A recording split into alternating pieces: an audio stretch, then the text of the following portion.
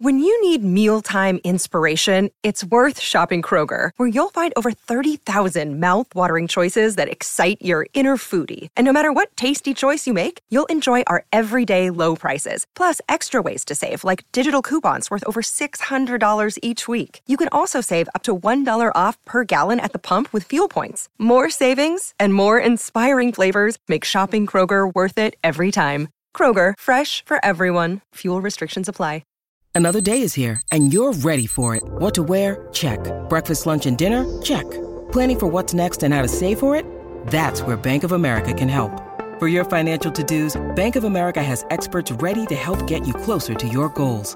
Get started at one of our local financial centers or 24/7 in our mobile banking app. Find a location near you at bankofamerica.com/talktous. What would you like the power to do? Mobile banking requires downloading the app and is only available for select devices. Message and data rates may apply. Bank of America N.A., member FDIC. I know logically that we've only gone downhill since entering the cave. There's no way we could be coming to another entrance, especially not one so big. It's just not possible. We're deep underground right now. But the sunlight streaming in from the roughly circular hole isn't false. So even if I know it logically, my eyes trick me into believing what I'm seeing. I look at the other members of my team, wondering if they're feeling like I am, uneasy, frightened. We all sat at the command post and watched the drone footage. We saw through the camera's eye what awaited us on the other side of the cave. So why am I so uneasy? I've gone into battle against formidable SCPs before. I've gone against cults powered by anomalous artifacts. And I've done it all without so much as a nervous swallow or a tremor in my hand. Why does this mission seem like the most dangerous one yet? I don't know, but I shrug it off as we approach the bright outside world. Hansen and Yang move cautiously over the rocky cave floor to my right. Craig, the team lead, is to my left, along with Chambers. We're in full combat gear, armed with M4 carbines and sidearms. We're wearing the Foundation equivalent of spacesuits, because we just don't know what the hell we're dealing with. The drone's command sent in with instruments came back with nothing. No anomalous things detected. Nothing at all. Maybe that's what scares me the most. We gather at the threshold and pause, gazing at a landscape that looks almost exactly like the one we just left when we came into the cave, back in the real world. But there's one big difference. The world we're gazing at now is dead. The cave mouth we entered is in Indiana, farming country. Fields of crops dotted with farmhouses, rolling green hills with grazing cattle. The occasional plane flying past in the sky, high above the birds that beat their wings or soar on unseen currents. The look, smell, and feel of life is everywhere back there. That's what we left. But it's certainly not what we're looking at. The fields are brown, the crops dead. Cattle lie on the rolling brown hills, unmoving. There's nothing in the sky, no birds, no planes, not even any clouds. Nothing. But everything else is exactly the same, like a mirror image, but lacking any life. It's a dead version of Indiana, maybe of the world. Let's move, Craig says, stepping out of the cave and onto the rocky ground outside the entrance. As I step foot out of the cave, dread settles in my gut like I just ate a dozen rocks. I ignore it and move on, following the others toward the nearest farmhouse. Nothing on the sensors, Hansen says, looking down at the tablet he carries in one hand. We're all wearing an array of sensors, each one checking and rechecking for any and all anomalous and non-anomalous abnormalities. As we approach the farmhouse, we pass within a few hundred yards of a small pond. I gaze at it as we move, thinking about a similar pond I used to love as a kid at my grandparents' house. Of course, the one from my childhood wasn't gray and surrounded by dead vegetation.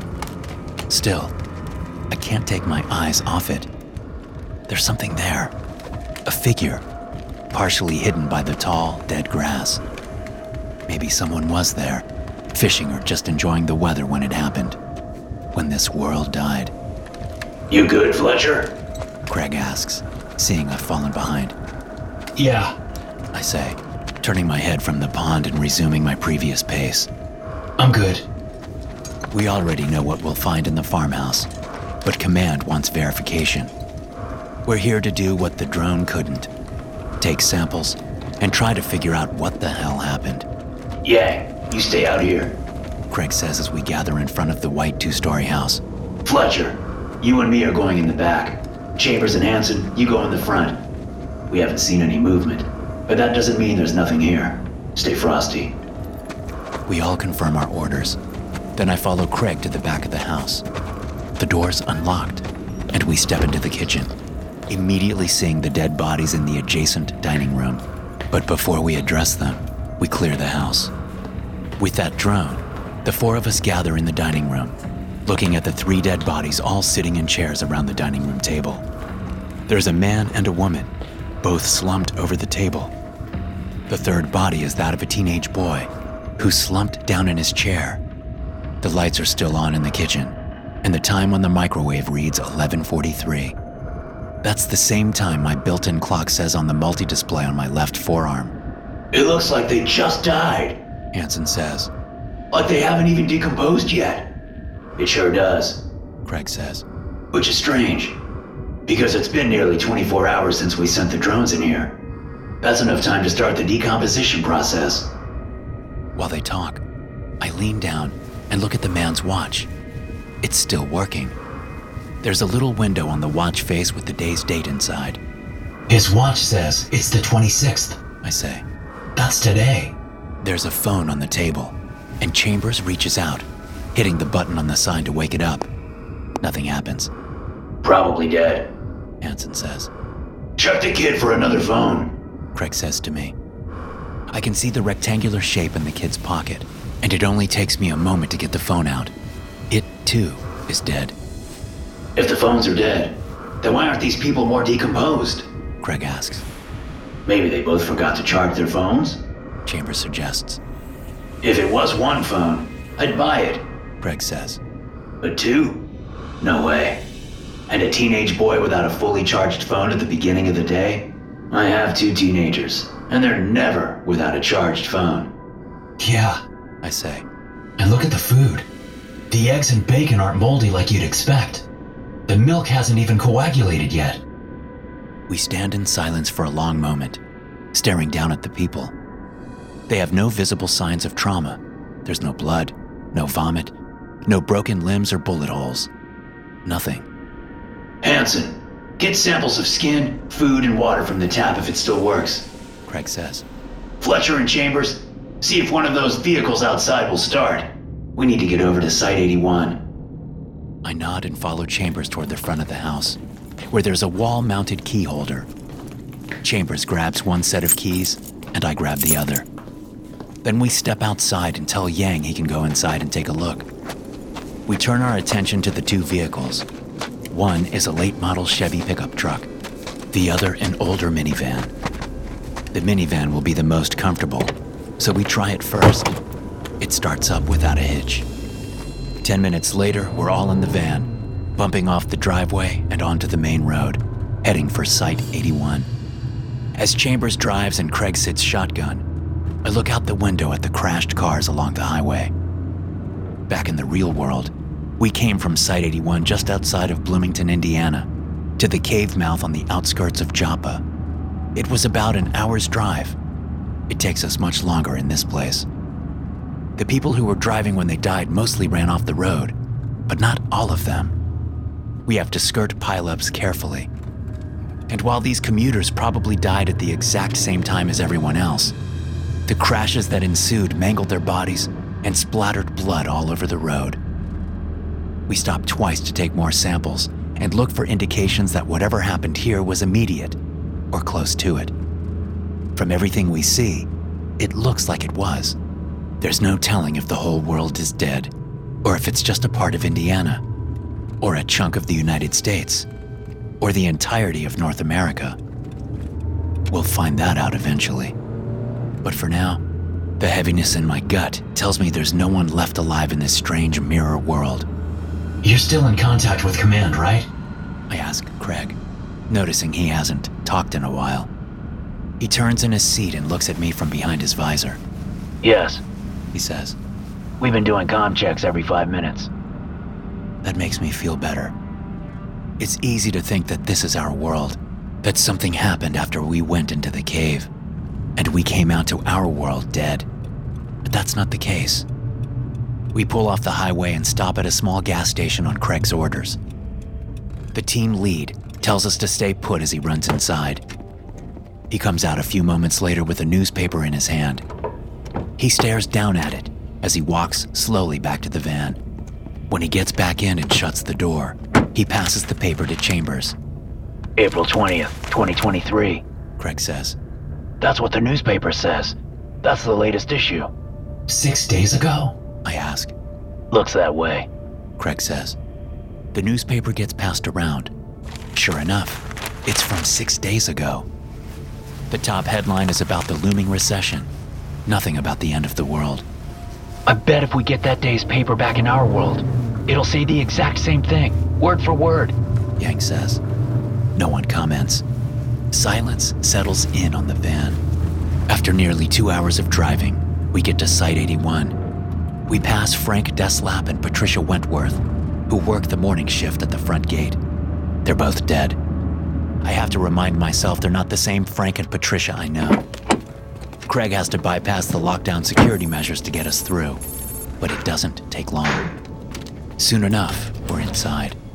And just as we're about to open the door to our section of the site, Craig stops and tells us to gather around. Okay, is everyone ready to see themselves dead? He asks.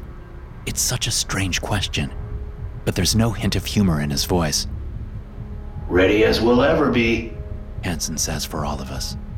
What were you all doing on the morning of the 20th? Craig asks. Think back. Hansen and I were at the pistol range for most of that morning. Yang says.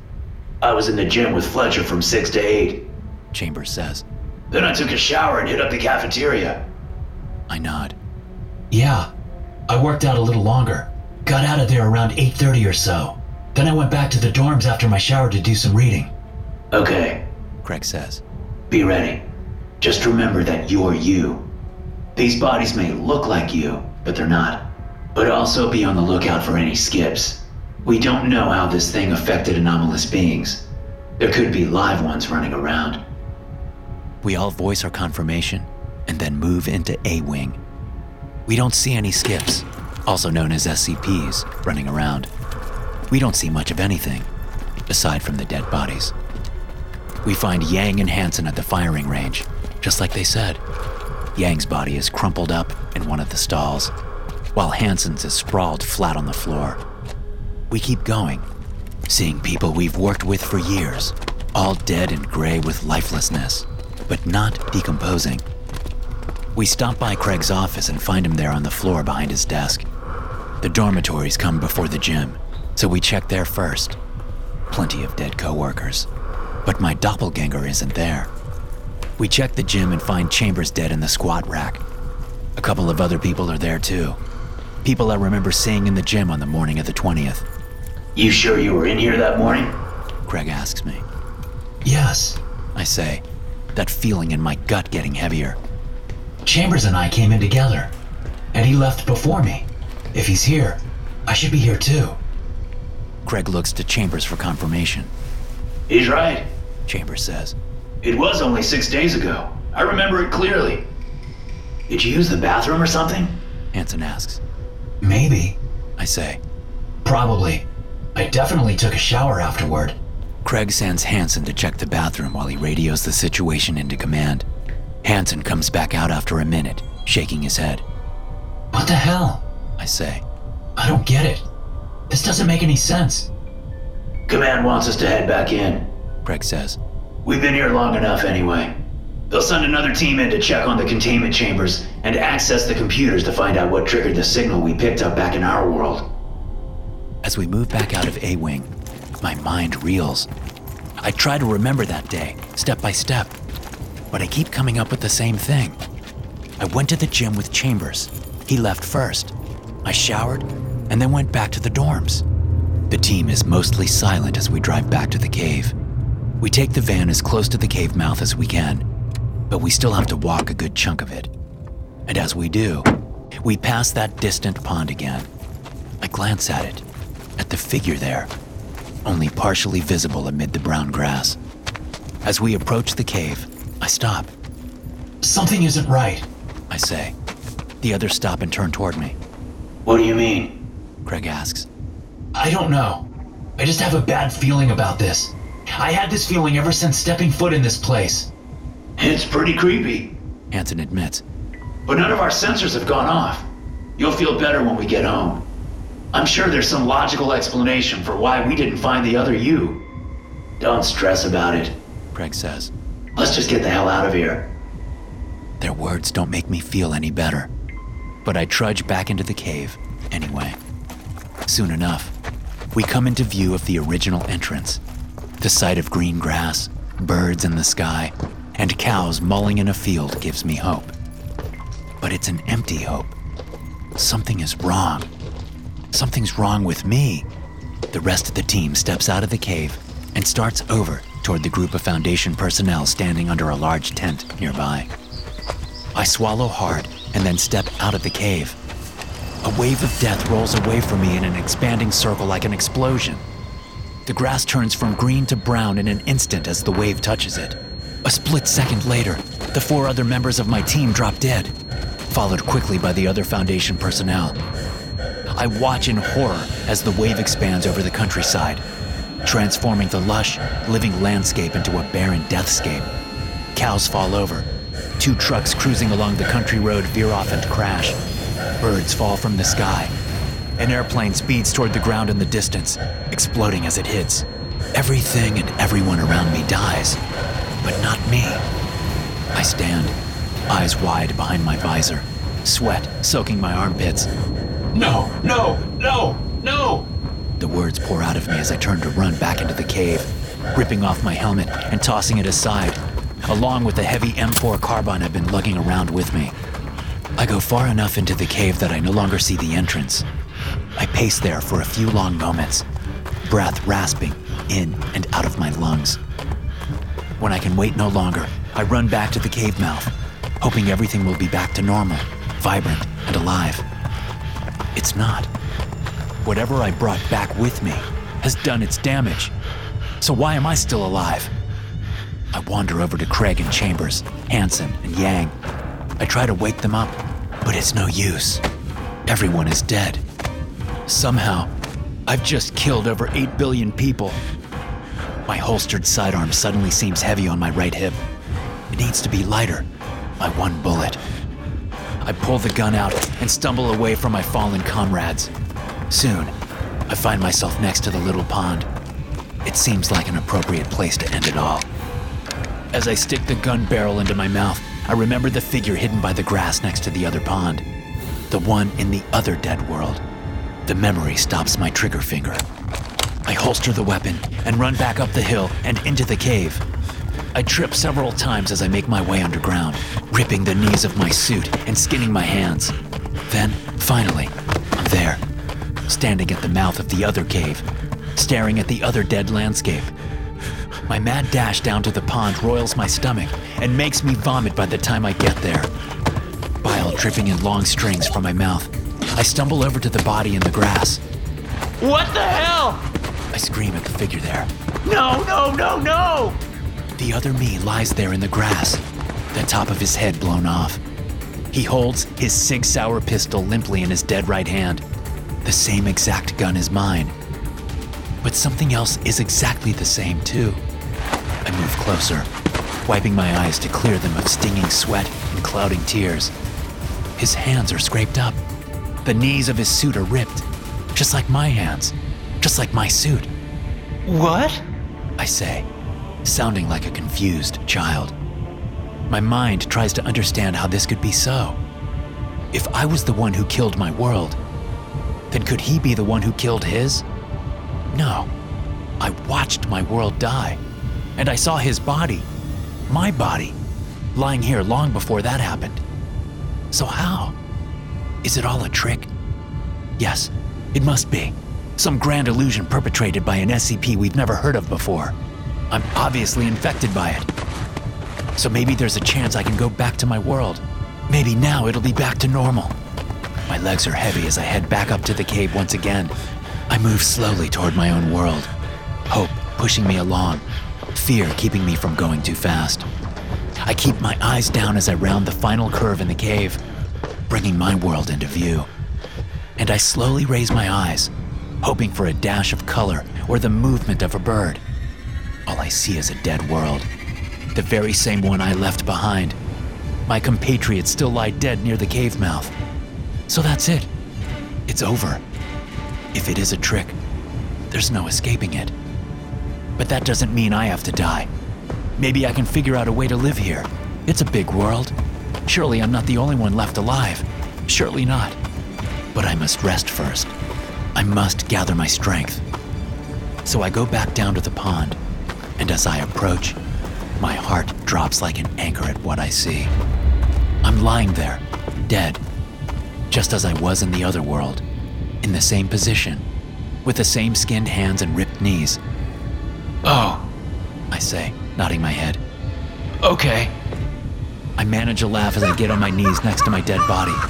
It's a laugh that doesn't sound like my own. I pull out my weapon and shove the barrel into my mouth. In the split second before I pull the trigger, I see 1,000 Mies, lying dead in various positions around the pond. All of them are dead from self-inflicted gunshot wounds to the head. I have time enough to think, before the bullet smashes through my skull, that this isn't my world. Maybe it never was. SCP-2935 is a space-time anomaly existing within a limestone cave near Joppa, Indiana. The cave was discovered by Foundation personnel after radio signals were discovered emanating from it. The SCP-2935 anomaly is a nearly exact replica of the reality of modern Earth in the year 2023, with the primary exception being that all life ended on April 20th, 2023. Information gathered by the Mobile Task Force, who initially entered SCP-2935 for reconnaissance purposes, points to the conclusion that all life forms within SCP-2935 suddenly and without warning expired sometime between the hours of 0600 and 0700 EST. The reason for this is currently unknown. Command lost contact with the task force while they were reportedly on their way back out of SCP-2935. Subsequent drone missions have yet to ascertain the whereabouts of said task force. For this and many other reasons, SCP-2935 is to be considered extremely dangerous, as its true capabilities are completely unknown. Further manned reconnaissance missions are postponed until further notice.